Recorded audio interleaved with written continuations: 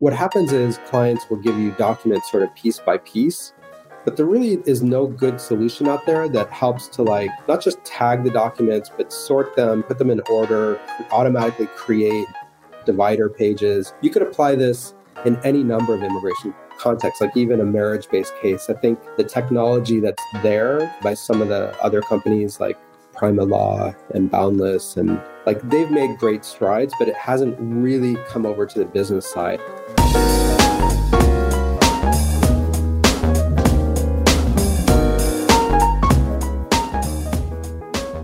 Hey, what's going on, everybody? Welcome to the GMI Rocket Show. Today is episode number 46. I'm your host, Roman Zelichenko. I am a former immigration attorney turned immigration tech entrepreneur. I am the founder of Laborless, which automates H-1B visa compliance, and also the founder of GMI Rocket, which brings you this show and is a digital marketing agency focused specifically on the immigration and global mobility industry, which is, by the way, what GMI stands for. I'm really excited today, episode number 46, as we get closer to the year since this podcast launched. I think I'm going to continue reflecting on it and saying how crazy it is that this show has been going on for so long. But today's a really special episode. We have Ron Mattin, who is an immigration attorney, but really one of the most entrepreneurial immigration attorneys I think I've ever met. Ron is a former engineer who spent a number of years working as an actual engineer before turning to law school and sort of pursuing a career in law and in immigration law, working at a number of firms before more recently launching his own. But I think what's really unique is that the law firm that he has launched, Mattin Law, is incredibly tech savvy. I mean, it is basically a startup in and of itself. And I think what's going to be really interesting is to hear about sort of how Ron has taken this technology that he's found and not only applied it to his law firm, but also what his tips are and recommendations are for other immigration lawyers in terms of, how do you leverage technology in a way to make your firm run well and efficiently and have you enjoy work. So without further ado, Ron, thank you so much for being here and for joining. And I'm super excited to dive more into your life and, of course, get some really awesome tips and thoughts from you from a tech perspective. Well, thanks, Roman. I'm glad to be here. And I have to confess, I feel more nervous doing this than any of the last probably 20 things that I've presented on. It is, yeah. When we talk about ourselves and our lives, sometimes it's like, it's the easiest story to tell because it's our story. But of course, all eyes on you. But you know what? If you've been presenting so many times, I mean, we've been on panels together, and I think people are going to be really interested. I'm certainly really interested to hear about what makes you tick and why you chose the path that you chose, and of course, what people can learn from it. Cool. One thing I want to say for folks watching: tell us where you're watching from. Give yourself a shout out. Leave a comment. I love doing this live because we can actually interact with the people who are watching and tuning in. So ask Ron questions. I mean, if you're going to have an opportunity to ask someone questions, this is it, to say what about this? How do you feel about that technology for my law firm? What is it all about? So please do go ahead and ask questions and leave the comments, and I'll bring them up and we'll talk about it. So Ron, as usual, I think in many podcasts and many shows, people tend to gloss over sort of a person's background. You went to law school here, you worked here. What are you doing now? To me, that is the most fascinating part of someone's story. I know you've lived in both the U.S. and Canada. I know you've had this really kind of colorful career. What's really fascinating is that you were an engineer first and foremost. That's what you went to undergrad and grad school for. You worked and then you went back to school to pursue your JD. But if we go further back before college, I want to learn about, who was Ron Mattin sort of as a kid? Were you a tinkerer? Did you take things apart and rebuild them?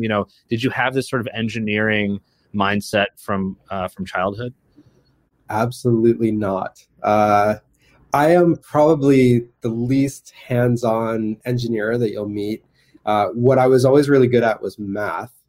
And so I studied engineering just because I was good at math. But I remember, it's funny that you started here because I haven't prepared anything for today.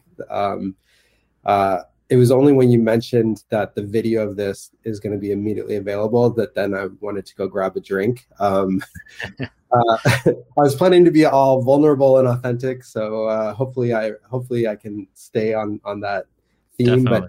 But I actually, what's funny is I actually did a LinkedIn post about this person that I'm going to talk about, and probably most people missed it, but because it was not my most artful LinkedIn post. It was just a text post, and it was kind of toward the beginning of the pandemic. And I don't know if you went through this, where there's sort of this period where I would say a lot of us just really got focused on being grateful and expressing gratitude. There was just such a groundswell of support, community building. I feel like you've been certainly part of that from my circle, but I think a lot of people found their tribe during COVID.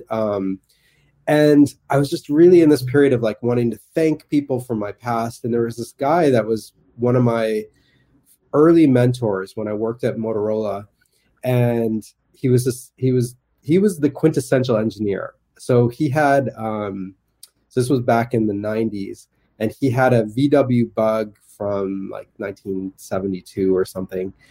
And so the original Bug, the original Beetle, not the new one.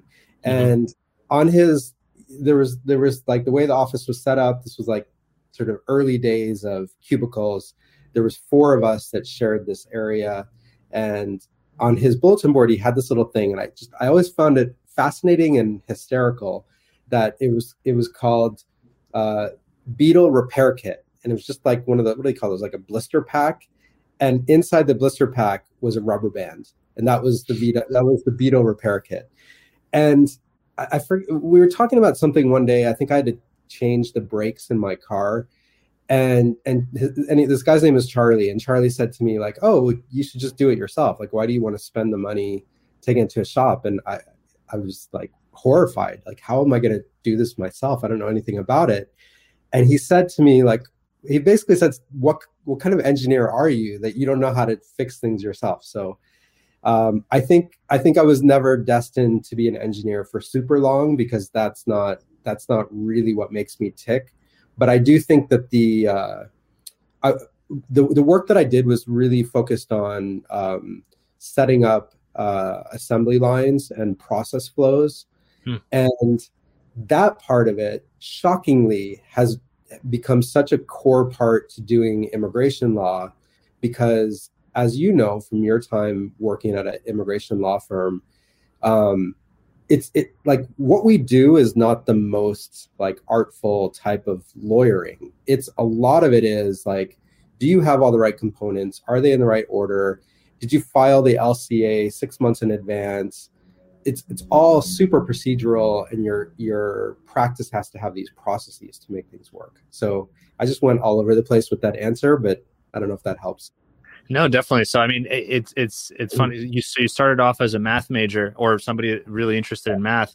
I definitely, as I get older, I also recognize how important actually, at least learning. You don't have to be a math savant, but at least learning and really start studying math as a younger person is important, because it teaches you abstract thinking. It teaches you pattern recognition. And I think that's so important in life.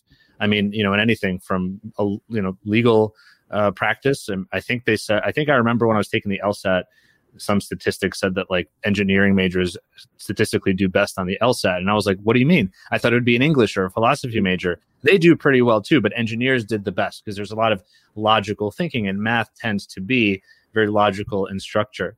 So I think it just makes sense. My curiosity would be, okay, so you were good in math. Obviously you ended up pursuing engineering when you were in college, and then you went to grad school for it. Was it sort of a career choice where you're like, okay, well, I'm good at math. This is practical. It's a practical application of math. Let me pursue engineering. Or did you have family pressure sort of to say, hey, you should be an engineer? I'm curious how that started, because clearly you didn't end up there, although you still, of course, work with engineers. Okay. So let me take you a little bit further back. So I'm the youngest of 4 kids. And my dad was a professor, and my mom was a nurse, but a nurse who focused on patient education. And so I grew up in this household where basically both of my parents were teachers. And the other thing that was really, I'm basically never going to answer any of your questions directly. You probably know that about me already. So But one of the things that I would say is probably the most influential aspect of where I am today is that my dad used to always host professors that would come visit the US. So they would come for a conference or some sort of exchange. And we would always have these people staying at our house from different countries. And actually, even before that, when I was 3, my dad went on sabbatical to Wales, and our family moved there for a year.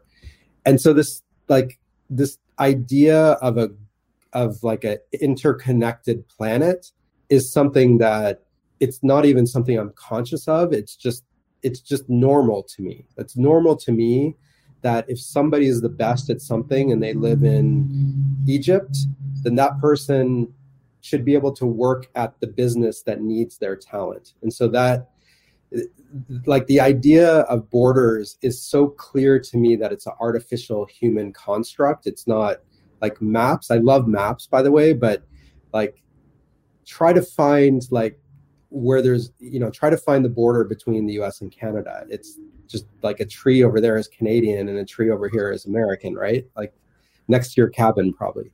But one of the people that my family got to know when my dad was even earlier, before I was born, when my dad was doing his PhD, there was a foreign student from France that was my parents' next door neighbor. And so my brother and sister, and then this family's oldest children were the same age. We became friends. And it's however many, many years later. I won't tell you how old I am, but or I don't care really. But anyway, like, our families have stayed friends. Like, we've been to the weddings of each other, as well as each other's kids. And when I was in university, every one of my siblings and every one of the children of this family had spent at least part of a summer with the other family. And so I was the last one and I hadn't done it yet. And so being the one, like, being the baby in the family, I have many benefits, because it's like all the lessons that my parents had to learn with the older siblings, they already knew. They could see the light at the end of the tunnel financially. So when I was in university, I had the opportunity to go do an internship in France it turned out that this guy that used to be my parents' neighbor was CEO of a chemical company.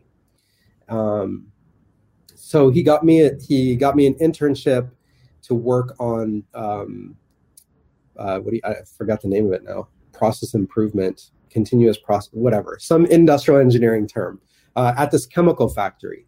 And so I got this internship, and it was great. It's like they were gonna provide me with a place to live, and I was gonna get paid something. I was gonna get school credit. Perfect, right? And I did it the winter spring semester. So I remember my family went on vacation for Christmas in Florida. Not Christmas because I'm Jewish, so that time of year though. And I went directly from Florida to France. And I was 20 years old and got on the plane and arrived in France, got picked up at the airport, spent a nice couple of days with the people that were our friends. And then somebody drove, I don't even remember, somebody drove me to this little town that's about an hour to the east of Paris, where this chemical factory was. And everything was fine, except for the fact that, like, my 6 years of studying French led, like, completely different when people are talking to you quickly. So the first month was hard. And then there was this point at around, I don't know, like around the end of the first month, where I got called into the administration office, and they said, you're going to see where this story is going very soon. And they said to me, can we see your work permit? And I was 20 years old. So if there's any other immigration lawyers out there or mobility people who work with young people in undergrad, like, we all are stupid. So, like, if one of those young clients asks you something, you're like, how did this person not know that? Like, we've all been there. I had no clue. I had zero clue. It's like, here's my passport. I gave them my passport. And they're like, no, that's not a work permit. I can't believe I'm like announcing this. I'll probably be banned from France forever once this airs. But it literally took the entire time of my internship to get that straightened out. And it did finally get straightened out. But that sort of experience, it stuck with me in a number of different ways, because I would say whenever I deal with a client who doesn't seem to understand the concept of work permission and visas, especially I would say from Europe, Canada, US, like in particular, there's this sense of entitlement of like, oh, I can just go. It's those other people that need to get a work visa. And I've had that conversation, unfortunately, too many times. It's my own experience that I am not able to judge them, because I know, like, it's sort of ingrained in us, I would say, especially as Americans. We have this, we want to believe that, like, of course somebody should welcome us to their country because they're going to learn so much from me, because I'm American, just because I've grown up in this society that is democratic and freedom, etc., which maybe has come into question this year. I'm not sure. Yeah, that's fascinating. It's also interesting that, like, throughout your sort of life up until this point, because keep in mind, you're still in college here, so you're still geared towards, I guess, being an engineer, but yeah, immigration is sort of touching you in multiple different ways. First with this sort of international presence of professors in your home and, who your dad was inviting. And then now sort of your own experience, right, of being an immigrant somewhere else for some period of time, or, a short-term visitor. Yeah, that was, I mean, I don't remember. I was too young to remember when we went to Wales, but that was sort of my first immigration experience. And then, as you know, I later immigrated to Canada. I don't know if we're ready to go there quite yet. I feel like so that was, of course, for your as an attorney. But before we do that, before we jump into that, you came back. I mean, you had some experience, I suppose, in France. You came back. You did grad school directly after undergrad, right? So you kind of just went for the master's. And then, like you mentioned, you worked in Motorola for, I think I saw 5 or so years. Yeah. You eventually switched careers, but I'm curious, what did you learn? What do you remember from your time working as an engineer that you think, you kind of touched on it earlier, but you think really kind of stuck with you, and maybe made you who you are today as a professional? So long ago, Roman. I think mainly what stuck with me is that was really my first exposure to corporate America. And I sort of knew this was going to happen, that you were going to ask me things and things were going to occur to me that I wasn't even aware of. So that was where I found out about professional development, promotions, titles. These were things that were not in my conscious mind. They were not, like, it was like I went to school, I knew about grades, like I knew the positive reinforcement of getting good grades and what that was all about. But then it's like when I had a job, I thought, whatever my starting salary was back then, I thought it was like rich,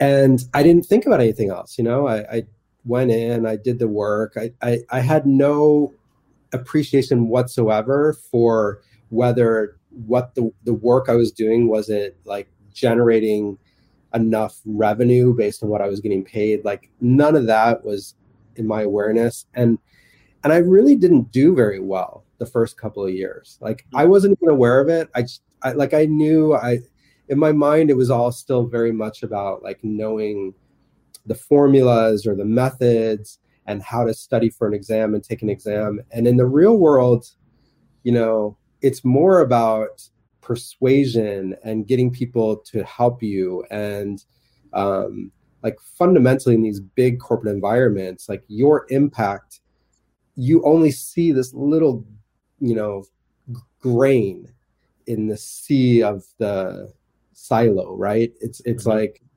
and it was only a couple of years later that the group that I was in, they were moving the production facility from Chicago area to Dallas. So it's like that was the first cost-saving move to go from Chicago, which was relatively expensive compared to Dallas. Later, of course, most of that got moved overseas. But when that happened, there was this opportunity to, I mean, it was great. Like at the time, it's like they were going to pay, I forget how much money to help you make a down payment on a house and pay all your relocation. And it was one of those deals that like, it seemed really sweet. But then my family was like, you can't move to Texas. And so I didn't take it. And they did help the people that, at least most of the people that didn't take it, they helped us find jobs at other locations in Chicago area. And so I ended up in this new group after I had already been with Motorola for a couple of years. And the new group that I was in was much younger. So the first group that I was in, there weren't really that many young people. And so I didn't really have too many friends at work. I was kind of like I say, I was unaware because I just had no one to compare to. And then I ended up at this other group where the demographic was almost all the same as me. In fact, some people that I graduated with. And that was when I found out that I was making so much less money than everybody else, and that everybody else had like, there was like this, almost like a government grade, you know, there's like E6, whatever that is. Mm-hmm. Like I was level 56 and everybody else was 57 and 58. And all of a sudden it's like that old Dr. Seuss book where like suddenly somebody points out that the person over there has a spot on them. And you're like, where's my spot? Mm-hmm. And then all of a sudden I wanted that. It's like, I want the promotion. I want more money. But before that, I was kind of blissfully unaware. And all I really was thinking about was, did I like the work that I was doing? So do you think, I mean, which one do you think, I suppose they're both, especially in a larger corporate environment, they go hand in hand, but I don't know, which one do you think is more important? Because I feel like the first instinct of yours, which was to do the work for the sake of doing good work, should be the thing that drives us. It should be the company's responsibility to notice when we do that and then give us some sort of a promotion or whatever it might be, encouragement. But of course, sometimes you need to actually have that competitive edge where you're like, wait a minute, that person has this thing. Like, let me push further. So I think there's so many things I could say about that, but I think the biggest challenge is that I think that the overwhelming majority of people that are managers are terrible at being managers. And when I look back on the people that have shaped my professional growth, it's really like when I think about the people who helped me, those are the people that I emulate today. And these are people who made it their main part of their day was to become the champion of the person that reported to them. You know, it's like that feeling that if this person doesn't succeed, it's on me, not on them, right? And unfortunately, there's just not a lot of people like that. And I would say later in my career, when I was a lawyer working at bigger organizations, I think lawyers are even worse than engineers in terms of like that power struggle. I think there's probably a higher percentage of engineers that are happier just doing their thing. In law firms, it feels like there's a lot of lawyers who have no desire to be a lawyer. They want the title, the money, the big office, the perks. So anyway, let me there. No, I and I want to get to kind of that reflection a little bit down the road. So, you know, you worked as an engineer. I'm curious, what made you eventually want to go to law school? Because I think this is where your sort of current journey really starts. Yeah. So, this is probably going to surprise you as an answer, but it actually was part of my coming out journey. Let's see. I started working full time in 1992, and my mom actually passed away in 1995 after a long battle with leukemia. And it was sort of like that was one of those moments where things that I hadn't, you know, I guess I didn't come out until like late in my 20s, and part of it was, I think, sort of that that moment when my mom passed away that it's like, okay, enough sort of trying to please everybody else. Like I need to live my life for myself, because my mom died quite young. It sort of shook me up in a way that I haven't really even verbalized it like that until just now. But that was when I started to put, I think, my own personal goals closer to the front. I think up into that point, the reason I mentioned so many times that I'm the youngest of four is that I really, to a great extent, just followed the path of my older siblings. And it was only sort of in the mid 90s that then I was like, kind of screw this. It's time for me to enjoy my own life and find out what I'm actually passionate about. So it was like, I was sort of, frankly, like sort of trapped in this, not trapped exactly, but I was in this suburban, like white, straight Christian life that I was like, this is not me. This is not who I am. And on the work side of it, it's like I was doing okay at what I was doing, but I knew that I couldn't keep just being in this little tiny box. Because the thing about these big organizations and where you're an engineer is like, you're given a very discrete project. So it's like, figure out how to improve the cost of like one particular manufacturing process, the flux wave something machine. And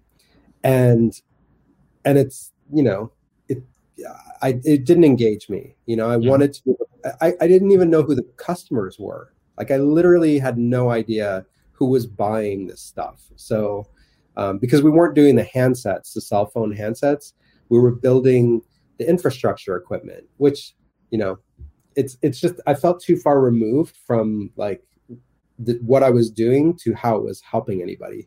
Mm-hmm. And so somehow that led to me going to law school. Oh, one other thing, plus.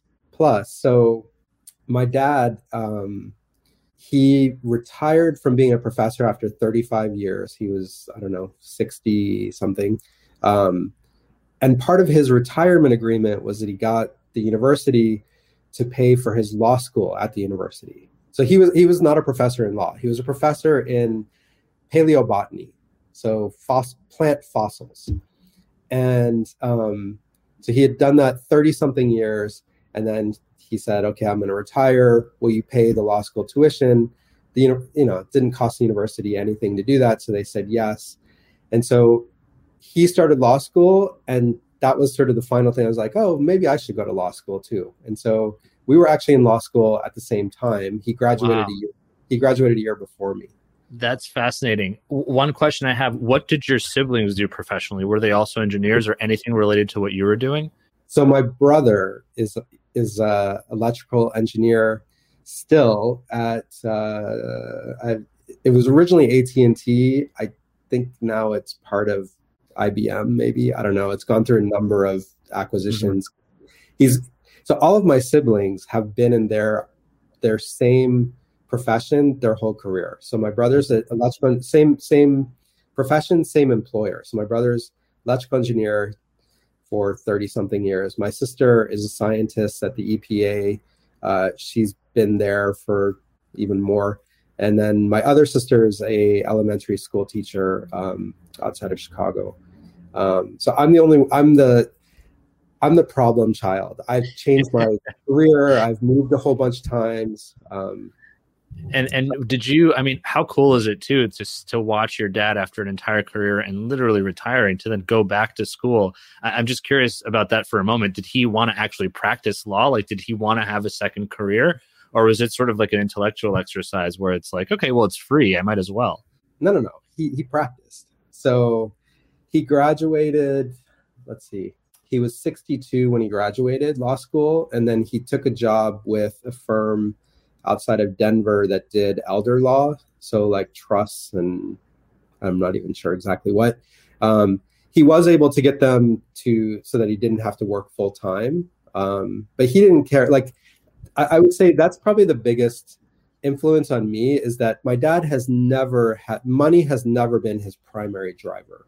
Like they could have paid him nothing. He just wanted to be able to do it. And he got so into it.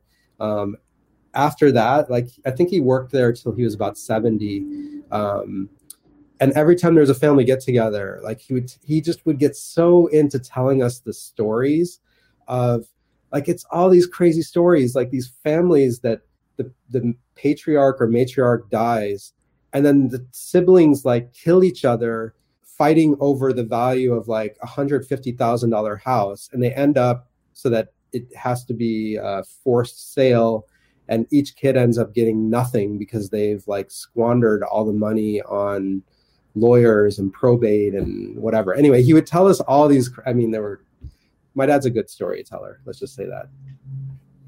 And so that influenced you a little bit. I mean, obviously you were there in law school at the same time, but it sounds like his sort of philosophy on kind of life, I guess, influenced you a bit too. Yeah, for sure. He did not ever pursue any sort of entrepreneurial anything, which is probably why for me it took a long time to get there. Like I said, like both of my parents, my three siblings, they all had the same employer their whole professional career. I think I've always tried to do things a little bit differently, but somehow my dad's a little bit entrepreneurial, but not in a business way. Like he's 82 and he's still like, he's teaching, I don't know, I can't even keep up with him. He teaches a class on like, he teaches some sort of class on like film. I don't know. For a while he was teaching a class on like comparative theories to evolution. And it like sounded fascinating because there's like, we hear about, this is like total tangent. So the big controversy in the US, right? It's like evolution versus creationism, right? Like sort of the cultural argument. But there's all kinds of other theories out there. And like one of the ones, I mean, it's just, there's like funny stuff out there. There's like a belief in the great spaghetti monster. And that's like, instead of the Big Bang Theory, there was this big spaghetti monster that created all the planets or something. Anyway, my point is that like my dad doesn't stop. Like he's always interested in teaching, and like in that sense, he's entrepreneurial. Like he'll seek out and create opportunities. But it's never because of the money. It's just because he likes doing it. And I think I've taken on that. So how did you fall into the immigration world? So when you graduated law school, you've obviously had these experiences, but it doesn't sound like you necessarily were going to school to be an immigration lawyer. How did you come across, the practice? So believe it or not, I did. Like that actually, it was my law school admission exam, essay, was that story about what happened to me in France. And so I joked with you on LinkedIn about like, this is your 46th episode and Joe Biden is the 46th president. And then you were saying I'm going to run for president. But actually, when I applied to law school, I mean, again, like I have this common thread of being incredibly naive. So I was 28 years old or something when I applied to law school. And I remember talking to my aunt and she was asking me, why do I want to go to law school? And dead serious, I looked her in the eye and said, I want to be on the Supreme Court. And like completely clueless about how political it is to be on the Supreme Court and how like your pedigree, well, I don't know, Trump maybe pick some people that their pedigree doesn't add up. But generally speaking, like the pedigree of almost all the Supreme Court justices, they're all pretty similar if you look at them. They all went to like one of a handful of top law schools. They all clerked for a judge. There's certain hallmarks of things that you have to do. Anyway, my aunt laughed at me, and but throughout law school, I had this passion to make a difference, right? It's that idealism that I think a lot of us go to law school for. But I did know that I was interested in immigration, partly I would say from like this experience with the people I saw my dad have come visit us, partly from my experience as an engineer. I skipped over a step where I worked as a consultant. So I had like a Canadian TN to be a management consultant. right before I went to law school. And to me, it was like, I've always just had this belief that the right person for the job is the one who should get the job. It shouldn't be based on, it shouldn't be based on race, gender, religion, but I don't even think it should be based on immigration status. It's like, we're in an extremely competitive world, and we need to have the top minds on the top projects, and it shouldn't be based on sort of the geographical fortune of where, the hospital where you were born. Right. I actually found a really kindred spirit in this philosophy when I was at, it's now called EY Law, part of Ernst & Young. The practice leader, his name is James Egan, amazing guy. And he's Canadian. So this was part of, I'm skipping ahead a little bit, but this was part of my time in Canada. And I was always doing US immigration the whole time I was in Canada, but our practice did both US and Canadian. And I can't remember why this conversation came up, but there was one side of the border or the other was tightening things. It might have been like during the financial downturn back in 2009. And I remember I said something to James, James, how do you feel about the fact that our US business might go down, but the Canadian immigration business might go up, right? It's luckily we did both. So there could be benefit to one side, if not the other. And his answer to me was it was so obvious, but I hadn't really thought about it that way. He said to me, I'm not a nationalist. I'm doing this because I believe in the movement of people. So the more movement of people, the better.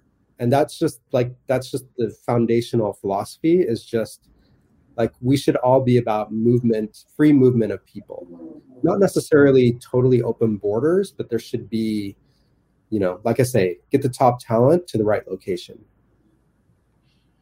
I love it. I think a lot of people in the industry would probably agree with that across the board, especially to your point now in this really competitive environment. So I know you kind of jumped around a little bit, but we can kind of skip ahead a bit to law school. You wanted to go in part because of your immigration experience. Clearly that had an impact on you. You graduated, and I guess you got a job in the immigration industry, but you worked at a firm in California, if I understood that correctly, right? So you jumped around a bit. You were at a bunch of bigger firms, right? You were at EY. You were in Canada for a while. I was curious, during that time, because I do want to get to when you launched your firm, but during the time where you were working for sort of multiple immigration law firms, whether you started small and then you ended up going big, what was that journey like for you? Were you trying to move up because you made partner at some of these big firms? So clearly, comparing to what you were talking about at Motorola, you were moving up actually this time around, right? Can you talk a little bit about that? I drank the Kool-Aid, I guess.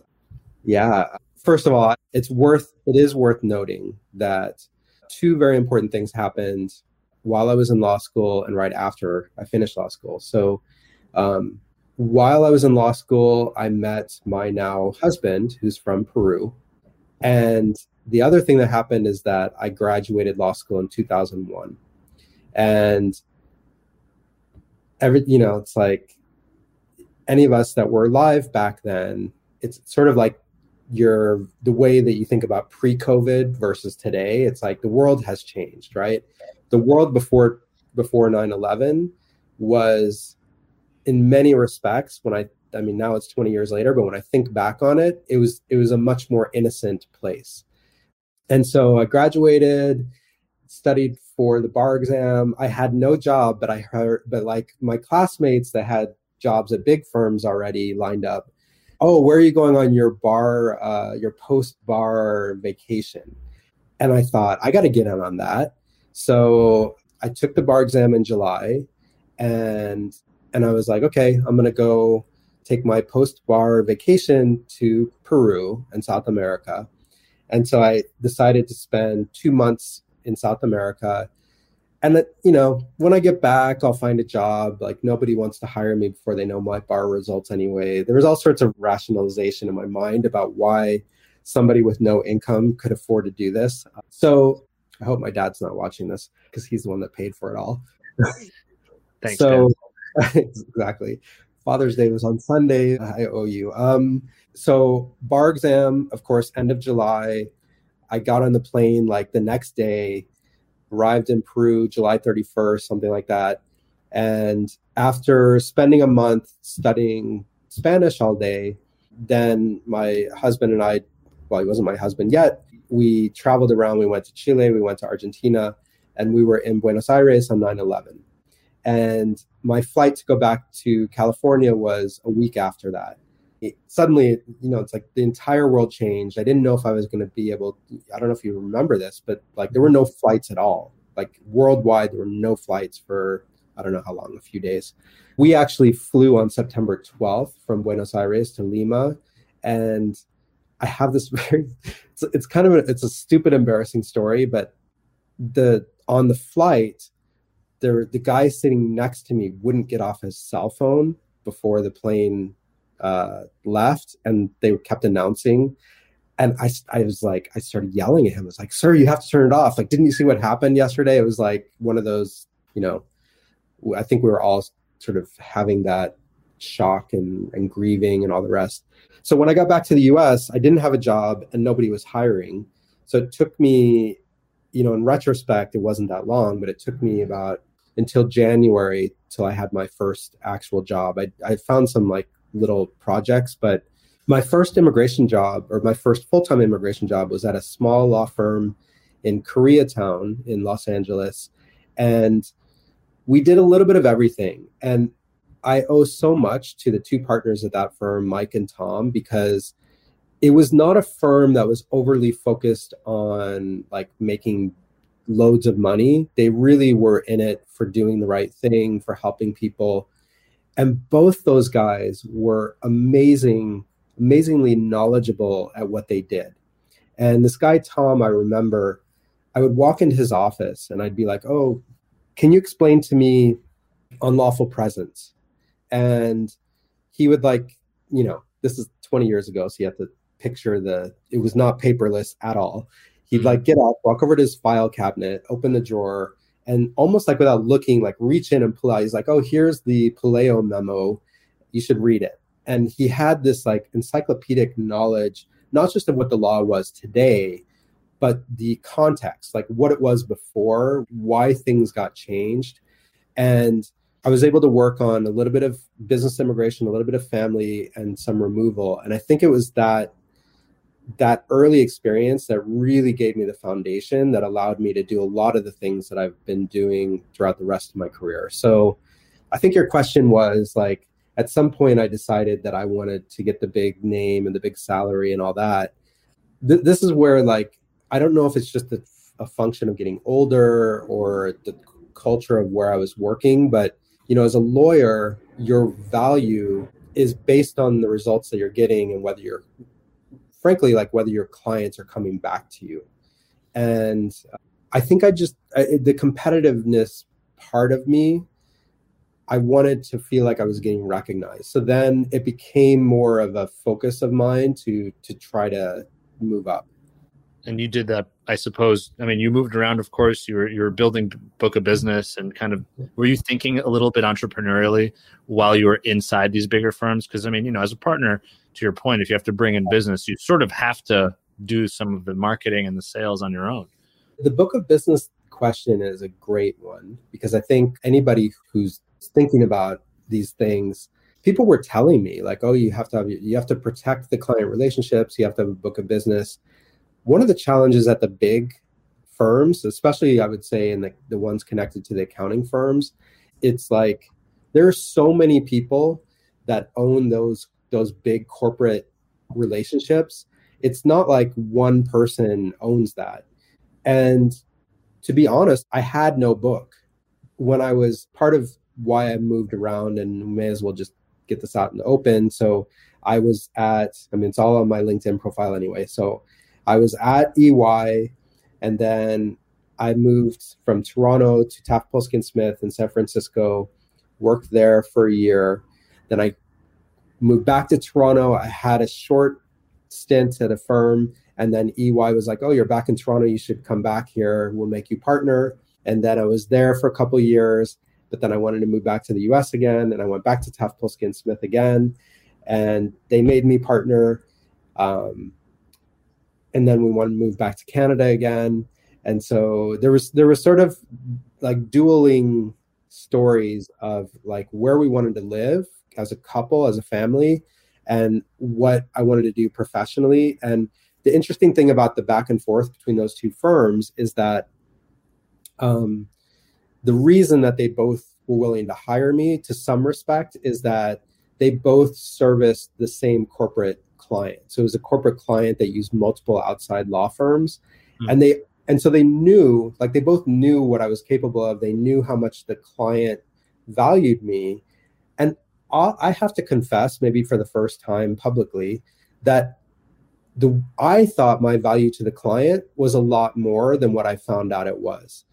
And that's probably been one of the most humbling aspects out of the journey to start my own firm, is this realization that you might have a champion at a client. So if it's a corporate client, you might have a champion. You might have multiple champions.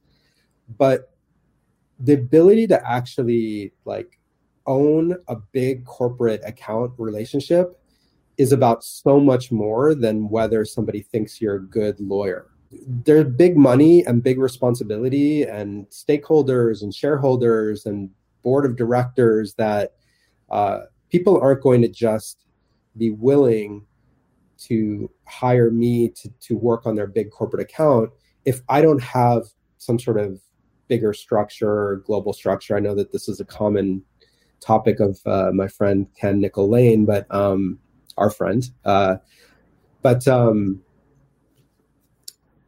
will say, like, more than anything, that I had an inflated sense of what I was worth based on the quality of the work I was doing.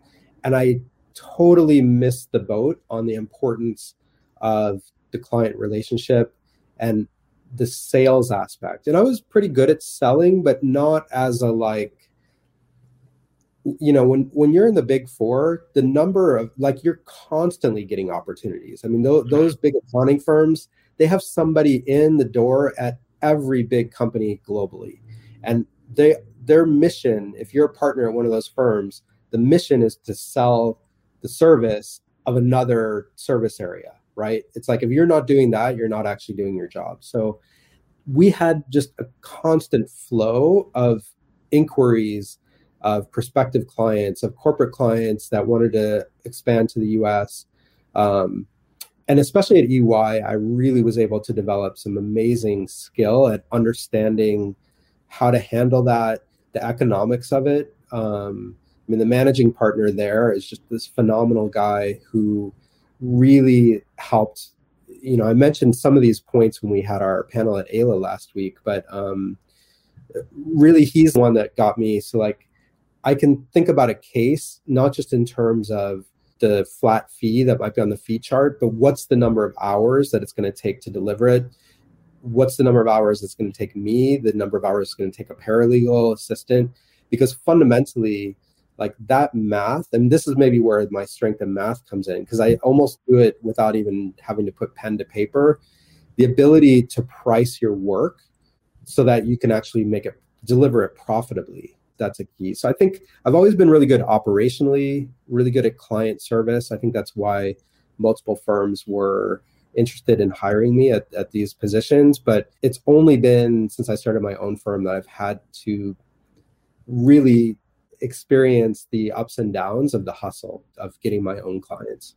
What I think is really interesting about this is the idea that now, as a law firm founder and as somebody who talks about sort of technology and automation within a law firm, it sounds like this opportunity to think through, like, what's the unit economics basically of the work that you do in the law firm context, even in a flat fee context, is effectively, or I guess in part at least, the foundation of how you run your business now, right? Yeah. Because it's not just you. There's a lot more you can toggle than the fees. You can toggle the technology that you use.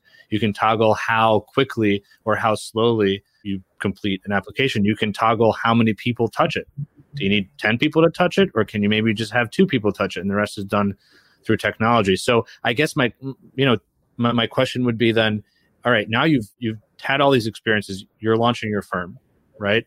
You launched it, as far as I know, from day one as a very tech savvy firm, right? Your tech stack, quote unquote, is on your website. So people know when I work with Matt in law, I'm going to work with I'm going to work with somebody that uses 1, 2, 3, 4, 5 tools. How did that happen, and sort of how has it been so far now that you've started it that way? Yeah. A number of influences, let's say. Part of it was when I left the firm I was at, I didn't know what I was going to do, but I knew what I was really good at. And I was really good at managing these high volume programs. Like, I knew the law really well, but a lot of what the value I brought was also the people management and the operational management. Because when you have over 1,000 open perms that you're working on for one client, you have to be able to know what's happening with each one of those in a split second. Like, if your data doesn't allow you to do that, you don't have the time to dig into it. You have to be able to have your data set up. And I think actually Shiv is he's one of my what do you call those, spiritual brothers in this perm data battle. But we never worked. I just know a lot about him. But so I knew all about the perm process. I knew all about the visa bulletin and how to really advise people on what their options were, the timing, how they should be thinking about it, whether their kids were going to age out before they could get the green card, all this stuff. And when I started the firm, I just was I thought that I was going to continue to serve those big corporate clients, but I was always trying to figure out how could I do it in a way that somebody would hire me as a solo. And now I have a team and the firm's gotten bigger, but at the time it was just me. And so I just I knew the type of tools that these bigger firms were using. I knew the type of technology solutions they were offering to their clients. And I just decided from the beginning that I needed to be able to offer at least the same if I wanted to have any shot at all of being hired by these corporate clients. And what I found out really quickly is that the immigration world lives in they have tunnel vision. And so for the longest time, there really were 3 providers that all the big business immigration law firms would use for case management. And when I started my own firm, I was they're those 3, but every firm I've been at hated all 3 of them. And so I was what else is out there that I could use? And that was when I learned, I would say the groundbreaking moment was when I learned about Clio, because that was when I began to realize that there's a whole world of legal technology out there that most immigration practitioners don't know about. Most of them are so focused on preparing forms and on intake questionnaires that there's this whole universe of tools out there that you don't have to implement them all. You should be learning about them. You should be thinking about why would somebody want to do document automation? What is document automation? What's a CRM? What's a chatbot for?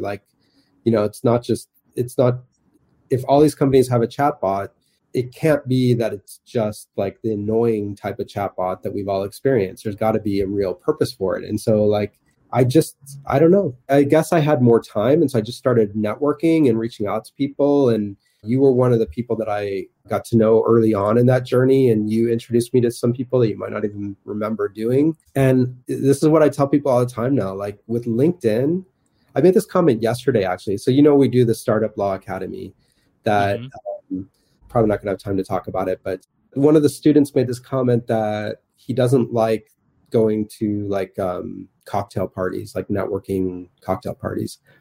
And I realized that I never liked it either. I always felt awkward. I was always the guy sort of waiting for someone to come over to me. But with LinkedIn, with Zoom, it's perfect for people like me and I think many other people, because you can go directly to the one-on-one conversation without having that awkward who's making eye contact with you, who seems to be avoiding making eye contact with you. Should I get a drink yet? Is it too soon? With LinkedIn, find somebody that you're interested in and just reach out and say, hey, I'd like to get to know more about you. That's what happened. And I just started to get to know more and more about technology. And I realized that I could compete. Like without having $1 million budget on technology, I could get some basic tools that allow me to provide the same solutions and in many ways better solutions than what the big firms are offering. What are some tips or advice that you can give to immigration, practitioners in terms of thinking about tech? I mean, because on the one hand, to your point, okay, there are only 3 providers, but on the other hand, it's a bit easier. I have 3 to choose from. I don't have 100 to choose from. But of course, so there's a balance between how deep do I want to go into researching all the different types of tech tools I can provide versus, sort of finding the best thing. So maybe what are some ways that you think people can start approaching this? Or if they're already using tech, how can they look at their existing tech to see if they need anything more or better? Yeah. The first thing that I'll say is that it's a lot easier to build from nothing than it is to remodel. And when I was testing out these different platforms, they all offer free trials. So don't forget that, take advantage of that. I was like, when am I ever going to have more than 10 clients in my database? Like I remember at the very beginning, it's like, how do I even test this software out?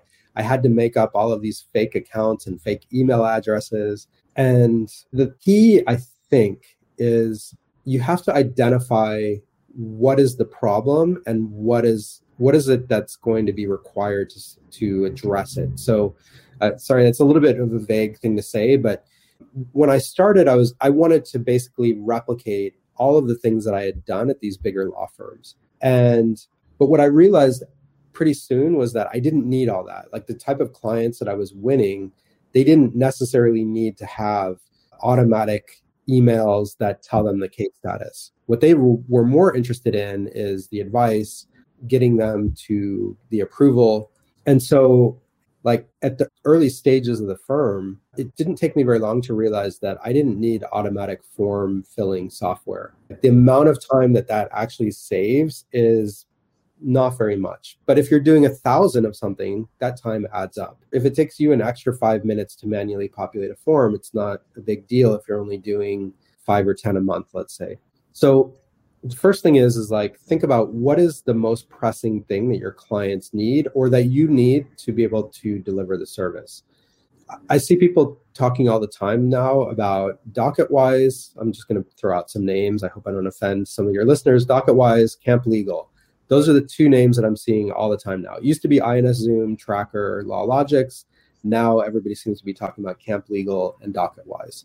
And we looked at them and we were like, we're doing a lot of O's and H1Bs, and that software seems to be more geared toward, at least at the time, I know that they continue to develop parts of their tool, but at least at the time, they seem to be geared more toward like individual clients, maybe doing family-based cases. And so they would have features like text messaging. And I was like, none of my clients really care about that. Why would I care about text messaging, right? So don't just go for what somebody is using. Like think about what it is you need. So I'll just tell you that one of our newer additions to our tech stack is AI Law or Nutranet. And one of the reasons that we went with them is that they had the most out-of-the-box questionnaires for employment-based visa categories. And the other thing that they are doing, and so there's some other people doing this too, but they had like a variation that we really liked, is their ability to build the supporting document packet compilation. There's different terms for this, but it doesn't solve everything. You need to think about what it is. What's the problem that you really want to solve? Yeah. And I guess it also depends on what kind of work you do, to your point earlier, what type of visa category you work on, and sort of what are the pain points within that visa category? Is it really robust questionnaires and document uploads? Or is it really small document uploads, but it's more extensive form filling and things like that, and sort of see what tools do those better? Yeah. By the way, there are still certain types of processes and certain clients that we use more of our own sort of home customized solution. There's this great term, I don't know if you've come across this, where with technology, the more automated it is, it seems that it tends to get more and more brittle or rigid. And what I mean by that is, like, right before we started this call, I was trying to do a G28. Okay. For those who don't know, G28 is just where I'm saying I represent this client. It's a very simple form. The tool that I'm using, in order to get to the point where I can generate that form, I have to fill out pages and pages of questionnaires. So in one sense, that's good, because that will then allow the program to generate not just the G28, but a bunch of other forms and documents. But if all I need right now, and I have a call starting in 5 minutes, is a G28, that's a really terrible solution for me. And so I'm just using that as one example, because there are times where the non-automated or less automated but more flexible solution might be better. I love that. And that's something to consider. I think before people jump into this idea of, getting the absolute most automated tool, think through. But part of it is also, you won't know until you try it. You realize it's too inflexible for you. And I think one lesson I think there would be to say is that it's not what you choose to use right now doesn't have to be what you're using in a month or 2 months. Does that mean that you're going to have to spend a little bit more time playing with these tools and finding the best thing for you? Yes. But I think ultimately that's what any one of us do when we're trying to create the most streamlined and sort of efficient process. We're going to make mistakes. We're going to have to recalibrate a little bit, throw one tool out, try another tool. But then eventually the idea is that once you do find the thing that's perfect for you, the automation will more than, or the process efficiency in general will more than make up for it. By the way, I'll make a quick point. One of the first things that I bought was an Adobe Pro subscription. And a big part of the reason was that initially I just had a co-working space. I didn't even have a co-working office. I just had like the membership where I could go in. And so it was like that. I love this George Clooney movie, Up in the Air, where he's like, my whole life is in a backpack. That's how I was for a while. And I needed to be able to operate without paper.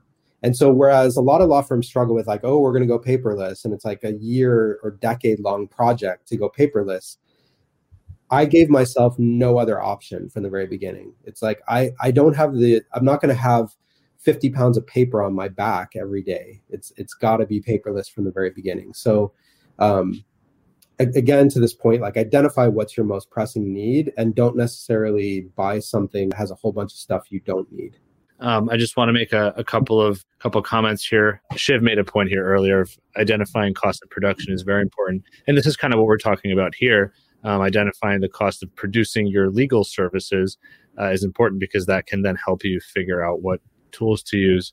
Same idea. It's usually a challenge for startups to figure out, well, how much does it cost for me to provide the service that I provide? I don't know. I haven't done it long enough. And, that's okay, right? It's something that you just keep going with. Definitely the experience that I had at bigger firms. Like, I learned so much about the operations just by being part of that. We had a conversation. What would you say is the number one thing that immigration tech solutions are missing? What would you say tech solutions are missing? And maybe there isn't a thing, but I think it's an interesting question to think about. If I may, I think one potential answer is, what is something that any particular solution is missing for you? So the point that you made is that you can use one particular technology solution that is perfect for someone else, but then for you, let's say it's not flexible enough. And so for you, that thing is missing. And so you need to switch. I don't know if you think there's sort of a general thing that's missing. I feel like we're all trying to continuously move forward as much as possible. One thing that's like, I would just say, if you want to get into a fascinating sort of study about this, is that philosophically, some programs will allow you to have bi-directional updates, meaning that if you change something on the form, the immigration form, it will send that update back to the database so that change then stays part of that person's record in the database for future purposes. Other software takes the position that you should never do that, because just because you're changing something on the form doesn't necessarily mean that you wanted that to be made permanently.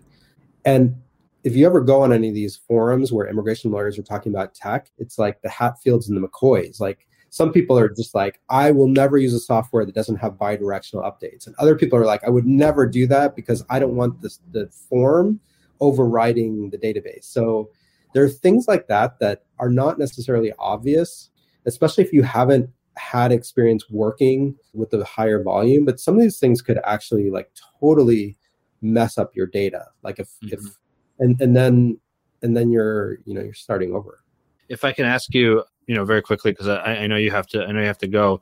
Can you share a little bit about sort of what you're working on now and sort of where you're moving things along with your firm? And I think especially from a immigration tech perspective. Yeah. So the first thing is get in touch with what is the service or the population that you want to serve. And so I just found it so rewarding to work with a lot of startup founders who are on their immigration journey in the US, that it sort of philosophically changed the way the practice is operating from the days before when I was focused mainly on big corporate accounts. We have some of both, but it's really like what I would say is that I love the energy of startup founders. There's this optimism and belief that they can really do anything.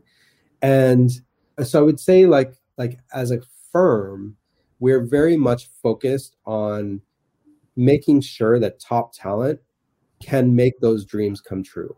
And I'm more focused on the tech side of things. My partner, Arthur, is more focused on the musician and creative side of things, that they have kind of similar categories. I often think that those like entrepreneurs and creative people, their brains actually have a similar way they function. It's like trying to create something new and having this belief that your creation is the best thing ever. I think there's that commonality. And so, I think what we are mainly focused on technology wise are solutions that allow us to bring the best lawyer skills without having to spend as much time on some of the more mundane aspects of preparing an application. A lot of it, I think, like the tools we use to build the supporting evidence packages, I would say, is probably our biggest. We've made progress, but we're not totally where we want to be. Like, we really want to be able to have the day where some sort of, probably even AI, can identify, label documents for what they are. Like, if you think about an O1, for example, there's 8 criteria. You have to show at least 3 of them. I mean, there are other things you have to do as well. And so what happens is clients will give you documents sort of piece by piece, but there really is no good solution out there that helps to like not just tag the documents, but sort them, put them in order, automatically create divider pages. You could apply this in any number of immigration contexts, like even a marriage-based case. I think the technology that's there by some of the other companies like Prima Law and Boundless, and like they've made great strides, but it hasn't really come over to the business side in terms of this ability to know where to put things, how to label it. One of the things that I really like about AI Law is if somebody uploads a JPEG, their software will automatically convert it to a PDF. So when it compiles the package, it's like, I don't have to do that anymore. Sometimes the technology solutions don't have to be, the end goal. Like something as small as that is still saving some time. I love it. I want to ask you one last question here, because I know that you're working on something really exciting. It's your second year doing this. You mentioned it briefly. So I wanted to end on this really sort of, on this note of like this thing that you're building that I think is just absolutely amazing. And it goes beyond the immigration law world, your Startup Law Academy, or SULA, as you call it. So can you just share just briefly what it's about? And then I think we'll end there to let you get back to work. Yeah. So I mean, I haven't been brief with any of my answers, but this came out of like the COVID early times. I was meeting a lot of new people on LinkedIn. We were all at home, right? So there was like this great opportunity for people to connect with new people across the world virtually. And I started to notice that there were all these law students last spring that were posting about how their summer internships had been canceled. And, the thing is that when you're in law school, the summer internship is besides your grades, it's probably the most important thing that's going to determine which firms are going to be interested in hiring you, right? Because if you want to get a full-time job with a firm that specializes in trademark, let's say, but your summer internships were doing research on critical race theory, they're probably going to be like, hold on a second, like how is that connected? And so we thought initially about just hiring an intern. It's like, oh, we'll help someone by hiring an intern. And I tell this story a few times. A friend of mine that I've met through probably through you originally is Romesh from Badani from Bridge, who's an immigration legal tech founder of his own immigration software. And he said to me, he's like, Ron, why would you do that for just one? Or I think at that point I said, what about 10? He's like, don't limit it to 10. Just leave it wide open, help as many people as you can. And so we did this last summer for people that couldn't find jobs. That was the original idea. And what we found was that there's just really this need for law students to have almost like a laboratory environment to think about how they would create their own business, right? Like, don't just go through the motions, get a job with a big firm and learn things over a period of 5 to 10 years by observing.